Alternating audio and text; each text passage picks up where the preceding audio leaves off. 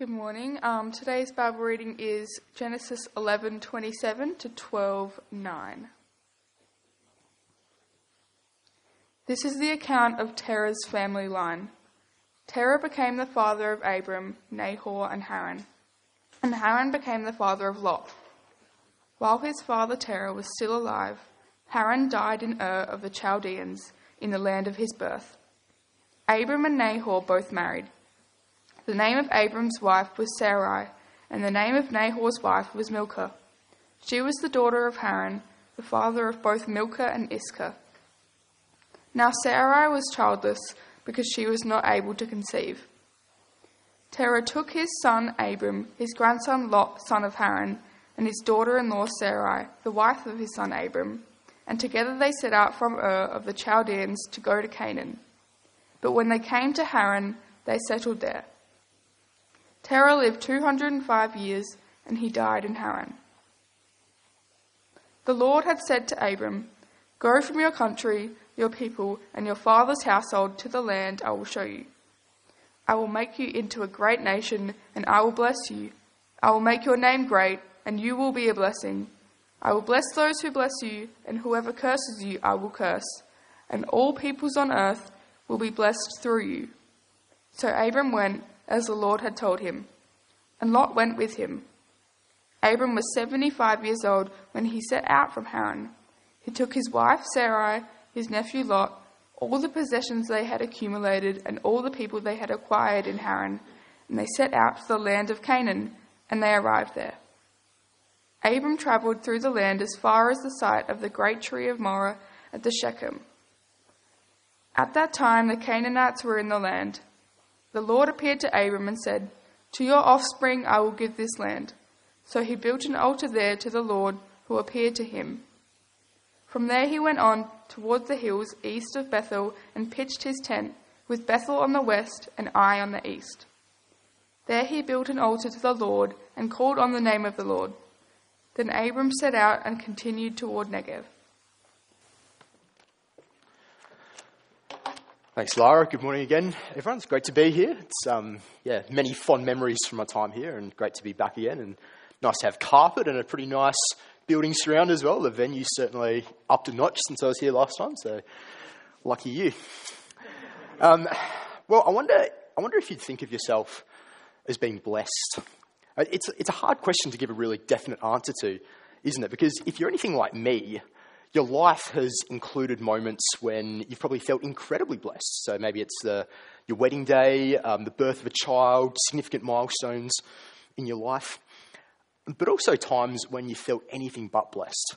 Maybe the loss of a loved one, a personal failure, or poor health. I think the big days at Brighton that we had just before is a reflection that life does ebb and flow a lot. So if feeling blessed or not blessed depends on our present circumstances, then it probably varies a lot as you ride the highs and the lows of life.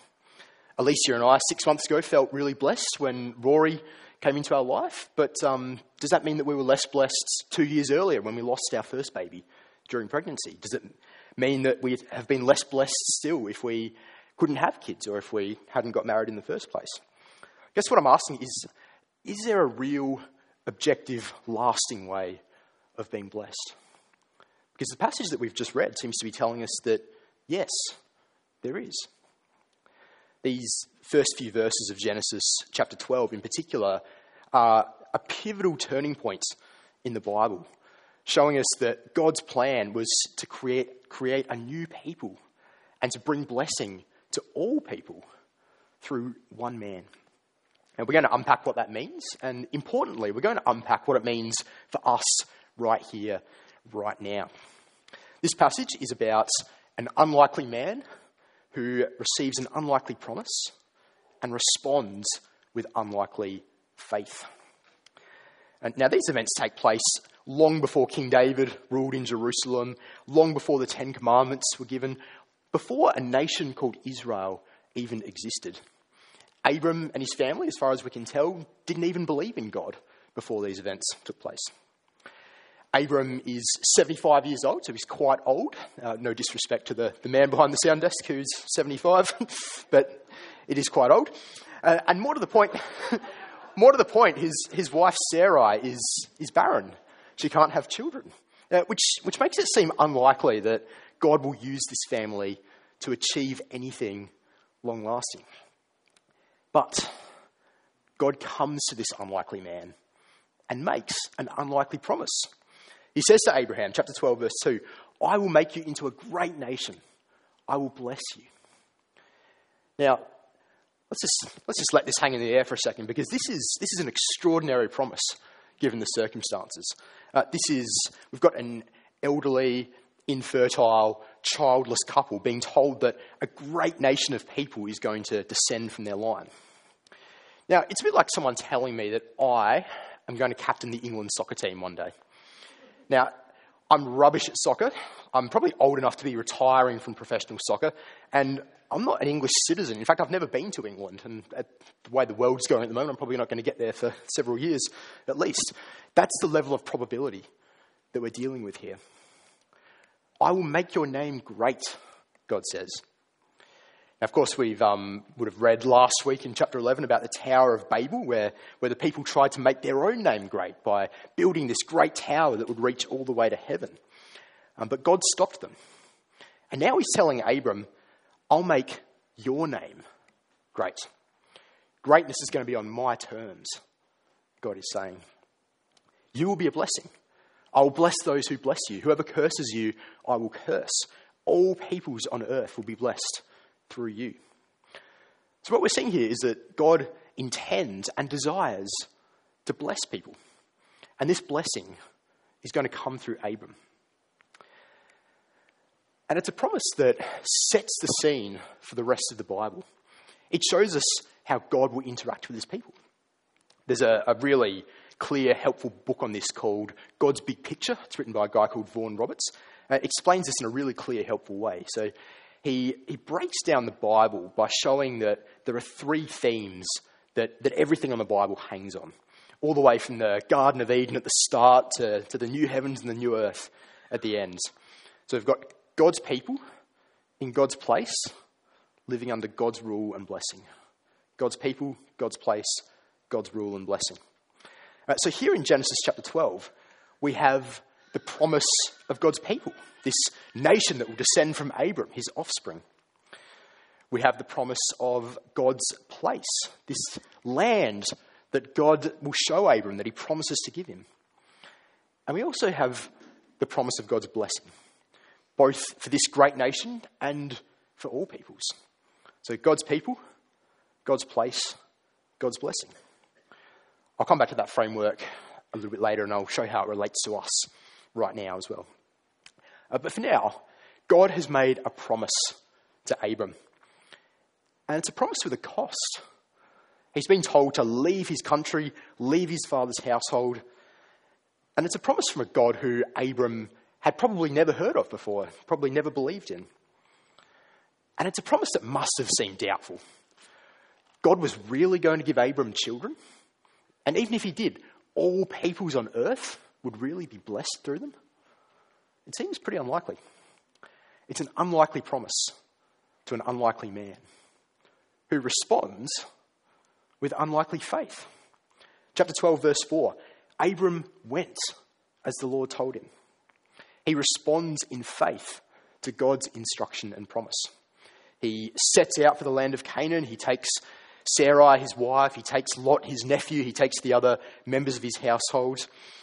And he goes there and he sees that the Canaanites are in the land. The inhabitants of the land are there. So God isn't giving him this land just yet. But God appears to him again and he tells him, I'm going to give this land to your offspring. So I'm going to give this land that's occupied by other people to the offspring that you don't currently have. And Abram believes him. Abram believes him. He builds an altar to the Lord there, which is an expression of faith that he believed the promise that God made to him. Abram travels all the way through the land. He travels all the way from the northern border all the way south. He sees this land that's been promised to him. And he gets to the south, and again, he builds another altar, and he calls on the name of the Lord. Now, Abram is not a perfect person, by any stretch. I think you're doing a bit more in Genesis later on this year. I'm not sure what chapters exactly you're doing, but you'll certainly see as you go through that Abram is a flawed man. He gets things wrong. But his faith is real. In fact, Abram's faith, his trust in God's promises, get to mention in several parts of the New Testament. One of those is in the book of Hebrews, in chapter 11. It's a great chapter where there's lots of Old Testament figures who demonstrate faith in God. And they're mentioned as models of what it looks like to be faithful to God's promises. And Abram is on the honours list in that. Now, spoiler alert for the rest of Genesis, Abram's name gets changed to Abraham a little bit later on. Sarai's name gets changed to Sarah. So we'll look at a couple of New Testament passages where they've got different names, just so you know. But in Hebrews chapter 11, we're told, by faith, Abraham, when called to go to a place he would later receive as his inheritance, obeyed and went, even though he didn't know where he was going. This unlikely promise, made to an unlikely man and received with unlikely faith, finds unlikely fulfillment. Now, I've given one spoiler alert already. I don't want to spoil too much more about the rest of Genesis, but I'll spoil one more thing. God does fulfill his promise by giving Abraham and Sarah children and grandchildren and great-grandchildren, and eventually God makes Israel into a great nation. And Abraham, the father of this nation, is given a great name, a name that is held in highest esteem by his countless descendants. Centuries later, God will rescue Israel from slavery in Egypt, and he'll deliver this promised land into their hands. They become an increasingly powerful and prosperous nation as they obey God. And yet they constantly rebel against God as well. They fall away. They refuse to live under God's rule. They forfeit his blessing. And eventually they're defeated and they're taken from their land as punishment.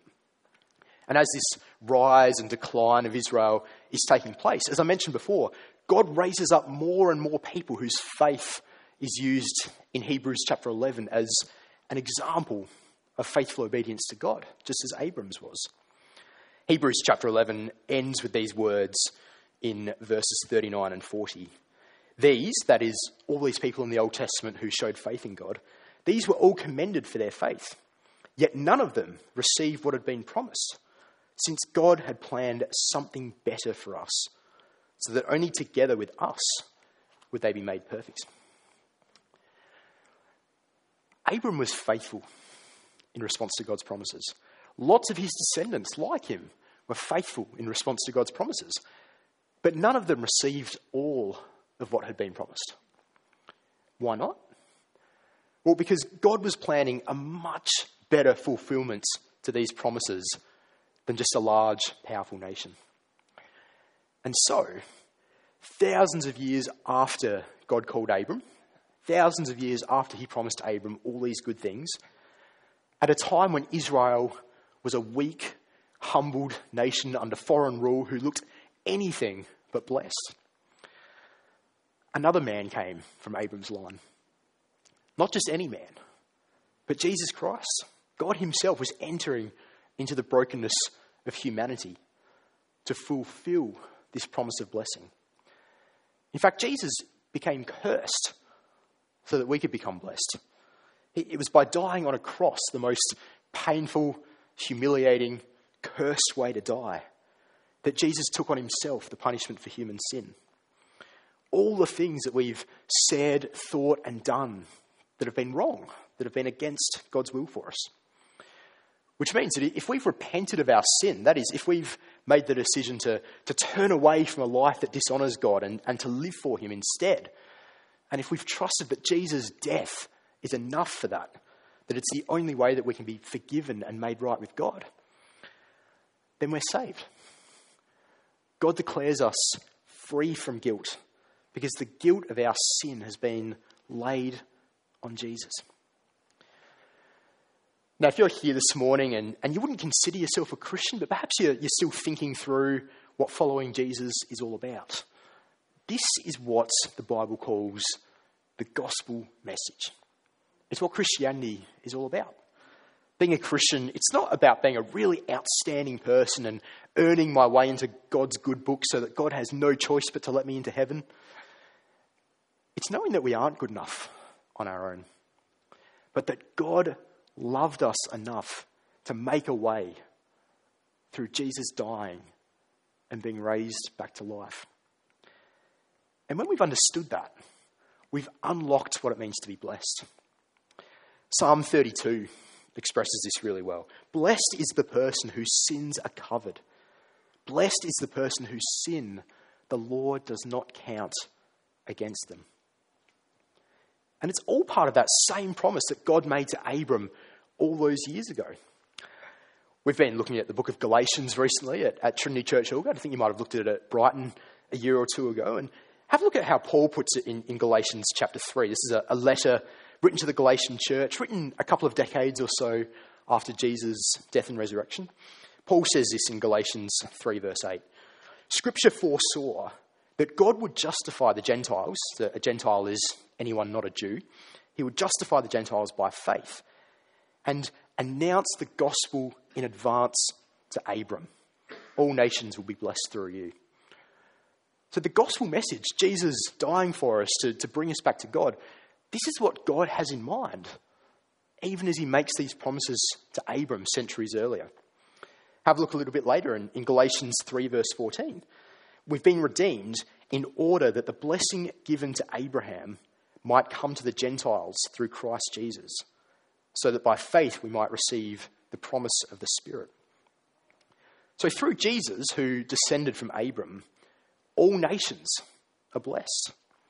All peoples are blessed because the offer of salvation, the gospel message, is for all peoples. It doesn't matter if you can trace your family tree back to Abram or not. All peoples on earth are blessed through Jesus. What does that mean for us? Well, we see also in Galatians chapter 3, those who have faith are children of Abraham. Those who rely on faith are blessed along with Abraham. If you belong to Christ, then you are Abraham's seed. You are heirs according to the promise. That's a lot of Bible verses I've just thrown at you just then. Let's put it all together in a little package that we can understand. What it's saying is, if your trust is in Jesus, you're a child of Abraham. You're blessed, just as he was. You're an heir of the promises that God made to him. What does that look like practically? Well, let's go back to that framework before of God's people, God's place, God's rule and blessing. God's people was the nation of Israel. What is it now? It's the gathered church, meeting in the name of Jesus, celebrating what he's done for us in his death and resurrection. And one day, God's people will be his people of all ages, all tongues, tribes and nations gathered together to worship him forever. What about God's place? Well, God's place was this land that he promised to Abraham, where Israel would later live. But now, God dwells in us, both individually and collectively, by his Holy Spirit. God's place is right here with us. And one day, we'll get to dwell with God, face to face, in the restored heavens and earth, with none of the sin or the brokenness that we have in this world. God's rule and blessing? Well, we see it now in part, but one day we'll know it in its fullness when we see him face to face. This is what it means to be blessed, to belong to Jesus by faith, trusting in the redemption that he made possible by his blood, receiving the promise of the Holy Spirit and the assurance of dwelling with God and his people forever. God made an unlikely promise to an unlikely man with this fulfillment in mind. Now, it's important, though, to be clear on what God has promised and on what God hasn't promised. Because it's so easy to take this promise of blessing and twist it into something that it isn't. Friends of Alicia and I have been going through a difficult time recently, and they stumbled across some teaching that it put false promises in God's mouth. It took Bible passages and it basically made false promises with regard to their situation. It promised them success and blessing, and that all that they needed was enough faith to be able to access this blessing that God wanted so badly to give them. You've probably heard this kind of teaching. You'll be cured of your cancer if you have enough faith. You'll get married if you have enough faith. You'll have children if you have enough faith. Now, that's unbiblical and actually really spiritually destructive teaching, because it leads people to think that if they're not receiving something, if there's something that they want that they're not receiving, it's either because God is a liar or because I don't have enough faith. Neither of which leaves you in a particularly good place. Now, sure, Abram and Sarai are both given a positive mention in Hebrews for having faith. But it's faith in something that God has explicitly promised to them. There are things that God promises to give us if we ask in faith. Forgiveness of our sins, his Holy Spirit, eternal life. And there are other things that God may give us. He may choose to give them to us. Good health, a spouse, work. We can't confuse the eternal blessings that he's explicitly promised us with the immediate blessings that he may provide us with. God doesn't promise that you'll get married, that you'll have children, that you'll keep your job, or that you'll be healed from the physical or mental illness that you've got. There's no Bible passage that will give you that. It doesn't mean that we shouldn't pray for those things. Absolutely, we should. He may graciously answer our prayers and give us what we're asking for. God works powerfully through prayer. But he may answer our prayers in other ways. Being blessed is about so much more than just my immediate circumstances. And your life might not seem blessed at the moment in a physical, mental, or material sense. There was some good news that we heard at Big Days at Brighton, but there was also some really hard news, and enough to know that there are people here who probably aren't feeling immediately blessed right now. Maybe you're going through or you've gone through really difficult things. Maybe your hopes for family or for career or for health have fallen apart. I don't know everyone's life story here. I've had the privilege of walking alongside a lot of you in my time here, and from my time here, and also looking at my home church at the moment, Trinity Church Aldgate, and just looking at my own life and the life of friends and loved ones, I know that there are some challenging life circumstances that people are facing. Whether it's issues with physical or mental health, family dreams that have been shattered, problems with money or employment, family members lost in tragic circumstances. If being blessed is about what we have and what we experience right here, right now, then we'd have to seriously question it, wouldn't we? But if your trust is in Jesus, then even during those times, we're blessed in a better way than anything or anyone else in the world can offer.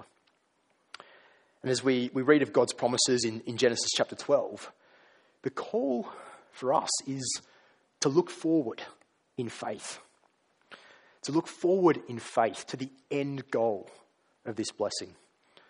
To the day when we'll truly know just how blessed we are, when we see Jesus face to face. See, like Abram, we can look at things the way they are right now, and we can realise just how far short life at the moment falls of the blessings and the joy that we desire. And yet, in the words of Hebrews chapter 11, we can look forward in faith to the city with foundations, whose architect and builder is God. Let's pray. Father in heaven, we thank you that you desire for us to be blessed, that you want to pour out blessing on us, and that you have through your Son. We give you thanks and praise that these blessings that you made for Abram were not only good for him, that you fulfilled them partially in his lifetime in a miraculous way, but that they're meaningful for us now. We thank you that even as you made these promises to Abram, that what you had in mind was your son being clothed with flesh, taking on our human nature and laying down his life for us and being raised back to life so that we can have assurance of the ultimate blessing. We pray that you'd be helping us to look at our life at the moment and whether we're feeling blessed in our current circumstances or not, to be able to look at our life and to know that we're blessed in an amazing way. Help us to enjoy the blessings that we have in the here and now, but to be able to withstand the trials and difficulties. Looking forward to that day when that blessing that you promised to Abram will find its fulfillment, when we'll get to see you face to face and that we'll have none of the struggles that we have now. In Jesus' name, amen.